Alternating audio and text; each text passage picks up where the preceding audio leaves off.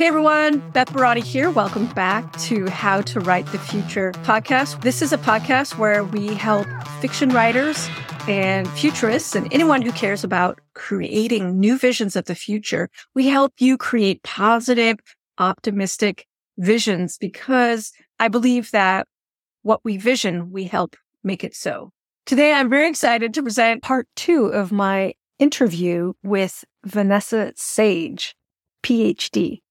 What you're talking about reminds me of a headline I saw from Book Riot. And one of the headlines said, good bad girl. Like, you want some good bad girls? And I was thinking, oh, what is that? My association with that was, I think they're talking about badass women, maybe even villains, who are really good at being bad. And I'm like, yeah, that's a thing. I know there's been a lot of TV shows putting the women in the center and they happen to be villainous. And it's not my favorite archetype to write, but I have some villains who are women. There is a discussion about that. And I thought, yeah, let's have a discussion about them and who they are and how they think.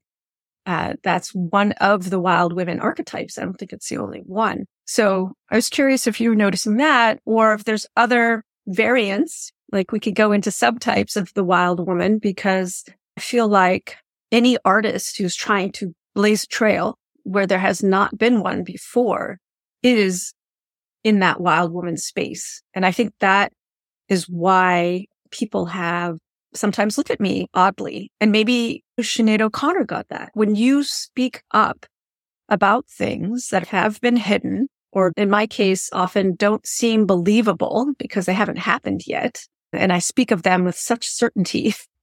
When I was a child, I was like, I'm going to study at the Sorbonne. And I did 10 years later. I still have dreams that haven't come true yet. And people could look at me like, how are you going to make that happen? And I'm like, I don't know. I've been wanting to make a movie for, 17 years. Guess what? I'm actually starting, finally. You know? And before that, I was completely enamored by film and TV. So it's like, dreams can come true. Don't give up. That's my big message for folks too. Yeah, absolutely. Absolutely. Yeah. So some of the wild women archetypes that you are attracted to or you're noticing out in the world, can you give them some sub-names, like subgenres? When I was just listening to you talk about the kind of the good bad girl, I actually thought about Billie Eilish. She does that really well. And I remember when she really hit, when she became really, really big, I thought, this is the new generation. And this is what I hope for the next generation, that you can just show up, be badass if you want to be, and that's fine. And I'm seeing the younger generation do this. I'm like 48, so my Gen X. Except we're both Gen X. I'm 55, so whatever that is, I don't know. So our generation, we're dealing with different barriers and different struggles than I think that the younger generations are dealing with. They're dealing with climate anxiety. I'm also dealing with it, but I didn't deal with that as a young child having panic attacks about the state of the world. I was upset that there was garbage on the street. That was my big injustice, you know? Mm-hmm. Not the same. I see the younger generation doing this, but then I also see as women are getting more powerful in their voice, there's also a kind of clamping down on that as well, because I think whenever the wild woman comes out, it threatens whatever that existing power is. Whatever the wild woman is trying to say about a different possibility, a different way of being, it threatens what has been. It makes sense. Of course, people are going to try and suppress that because what is that going to mean? What is that going to mean for me? Does that mean I have to be wild? What if my entire life has to change because I'm honest with myself? You know, it's very threatening. So I do understand it, but let's open up. Let's let ourselves be ourselves. And I think it starts inside. I say this to myself all the time. I'm a large woman in a world with fat phobia. And I say, Vanessa, you will not oppress yourself today. It starts here. Yeah. That's so powerful because we all have built-in oppression that we've learned from our culture from day one, including women putting themselves down because they didn't fit the norm.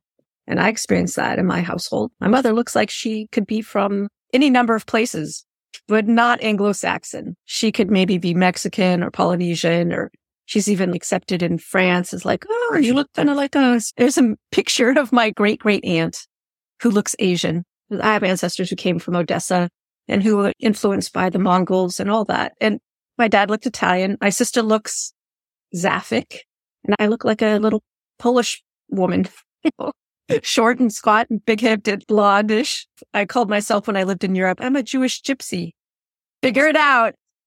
Throwing some Celtic in there. I felt that, the oppression that we just put on ourselves. And what if it was okay? What if we felt safe enough to explore the edges of where like those little tendrils, they just want to grow into the light, and what if we felt safe enough and nurtured enough inside of ourselves to be able to explore, to stretch out? And what would that look like for everyone? Girls especially, because that's my focus. So I've taught 6 times now in Saudi Arabia, and I get to be in a classroom of people who want to learn creative writing and who want to learn creative entrepreneurship. And I hear stories of struggle and I hear stories of oppression. And yet I also see them blossoming. And I see this cultural center offering these courses, and not just mine, all kinds of amazing courses. And it's like they're encouraging the people to be themselves. And yet, Saudi Arabia is not a repressive regime, but it clamps down still. And then I see these young women. I had some teenagers in my class this past June, and they are so imaginative, and their heart is coming out through their yearnings are coming out through their stories. And then I hear the restrictions that are still on them or how their choices are limited. And it's like, whoa, what a contradiction that they are living inside of so richly. I think we're all living in those contradictions, some more than others. I have a tremendous amount of freedom, yet I still bump up against the restrictions. No one said it to me directly, but it's in the zeitgeist. Like, oh, you're 55. You want to make a movie? Like, what? You're starting now? What? It's not been said directly to me, but I hear other people talking about it. And I'm just sidestepping that. And I'm like, yeah, okay, let's go. Let's swim in these waters. And I'm also not inside the Hollywood system at all. I've never wanted to be. I'm in Oakland. We're going to go make it in Oakland. This is Oakland grown. Cool. Let's just be rooted here. I don't really care about the rest of the noise. I care about making stories. How can you could be wild, but you don't have to throw everything away. What if you could be wild for 30 minutes a day? And how would that ripple out through your life? And what would that look like? I don't know. Yeah, I know wild women who just honestly want peace and stability. They just want to be like, I know I'm wild inside, and give me a cup of tea, please, because I'm tired. I think we have this idea like the wild woman is dancing naked around the fire and constantly butting up against the culture.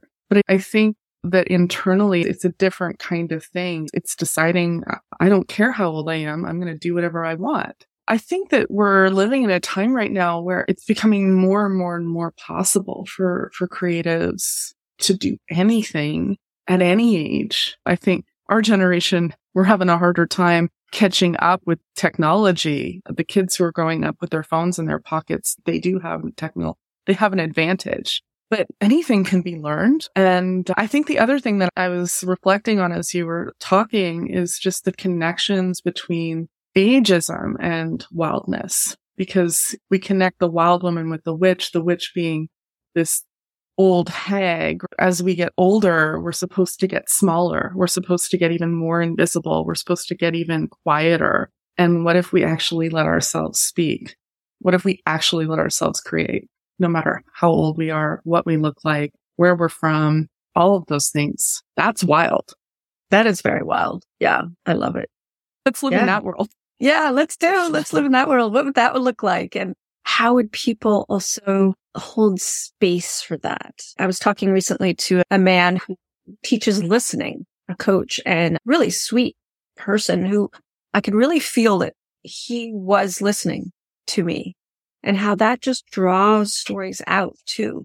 I feel like we need the reciprocal space of appreciation and listening. Life comes out in all forms. Let's create a forum where we can celebrate those expressions. Coming back to gender fluid, like I write in the perspective of a man, of a woman, of a creature, of a child, a boy child, a girl child, inanimate objects. I've always felt I had all those perspectives inside of me. I don't want to be limited. I don't want to be pigeonholed. And I met a lot of artists they're like, yeah, I have all these voices. So who am I? I don't know. Ask me tomorrow. Identity keeps shifting. So I'm curious for you, as you look toward your future and the future of possibilities and the future of how you want to show up in the world. I'm just curious what you're swimming in and where you're going with your work, because you have this great history of supporting women in their goddess work and divination and introspection and meditation and creativity. And so I'm curious what's happening for you right now and where do you see yourself out there? Oh, such a good question. And I feel like the story is being written, so we'll find out. But I did have that moment like Barbie did, where this existential crisis, this journey to the underworld, and I let go of everything. I let go of it all. And in the process, I came back to the core and the root of my essence and who I've always been. And it's just one of delight. I've lived most of my life. I've experienced depression, anxiety. I have trauma. There's so much and so many reasons why I could say I shouldn't be hopeful. But when I look inside, the child of wonder in me just wants to be alive, just wants to celebrate life, just wants to sing with the butterflies and dance. And so my work, I support creative entrepreneurs. I support creatives I really want to create spaces where people feel inspired and supported to go out into the world and be resilient and choose life, to choose life above all else, because what else do we have?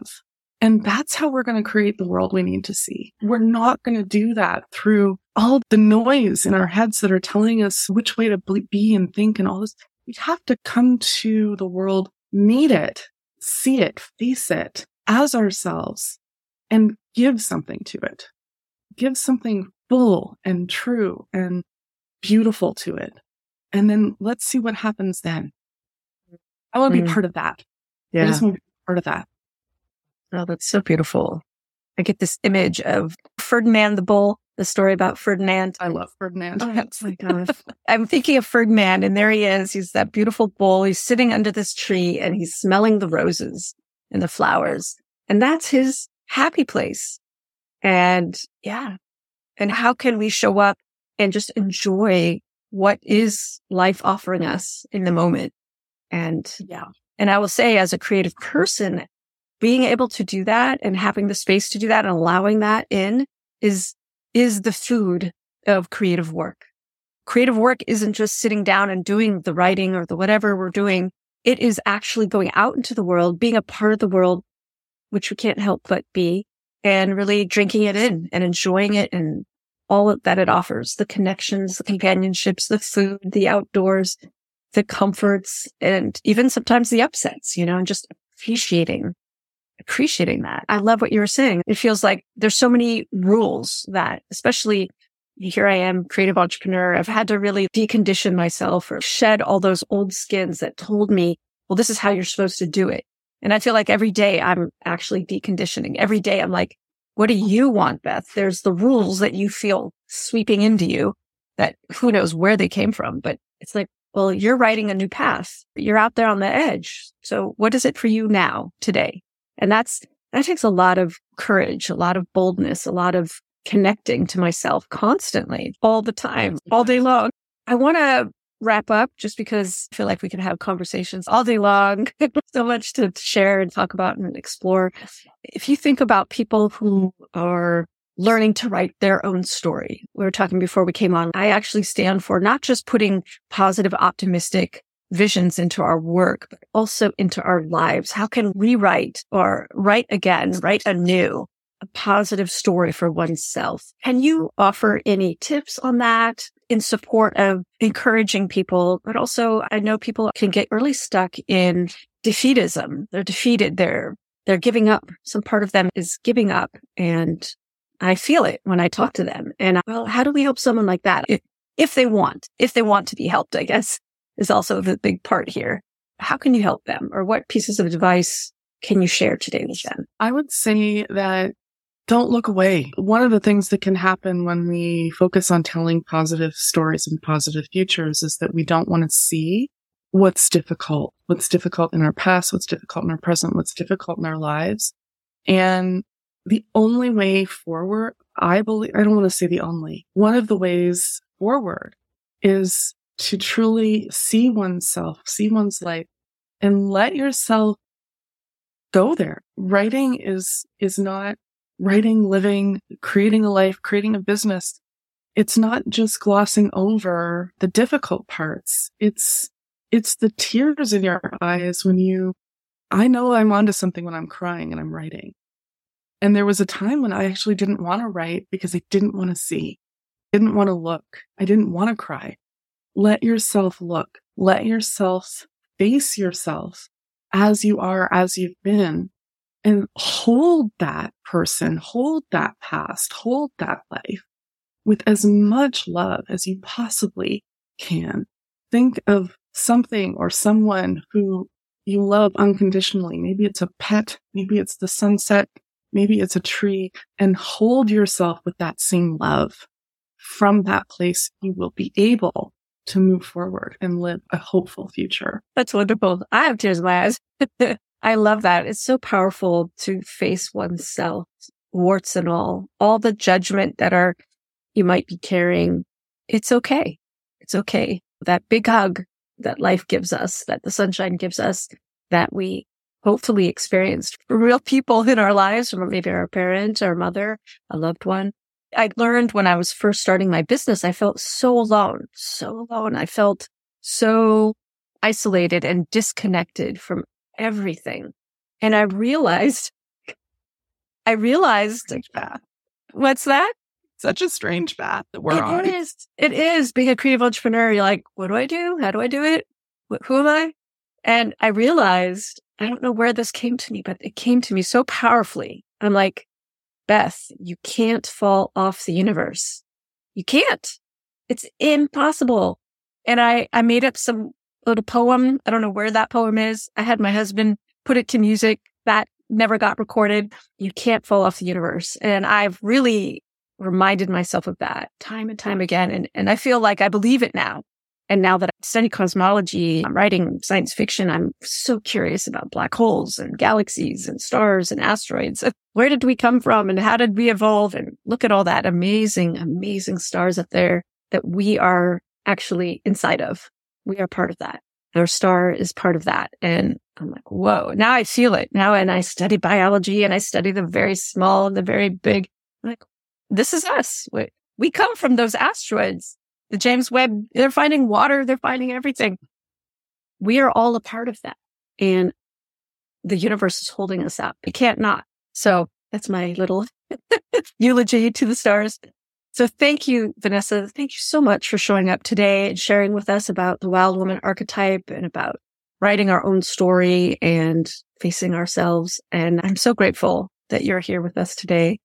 And I'm so excited to share your messages with the world. And so how can people find you if they want to connect and work with you and be in conversation with you? Where can they go? You can go to vanessasage.com and I send out a weekly newsletter. I put a lot of work into the writing of that and it's one of my joys.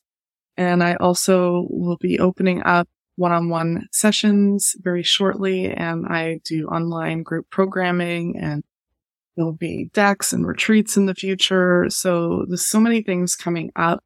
And then you can also find me on Instagram. I live there, but I need to find other places because we can have a whole other conversation about that. But anyway, it's dr.vanessasage.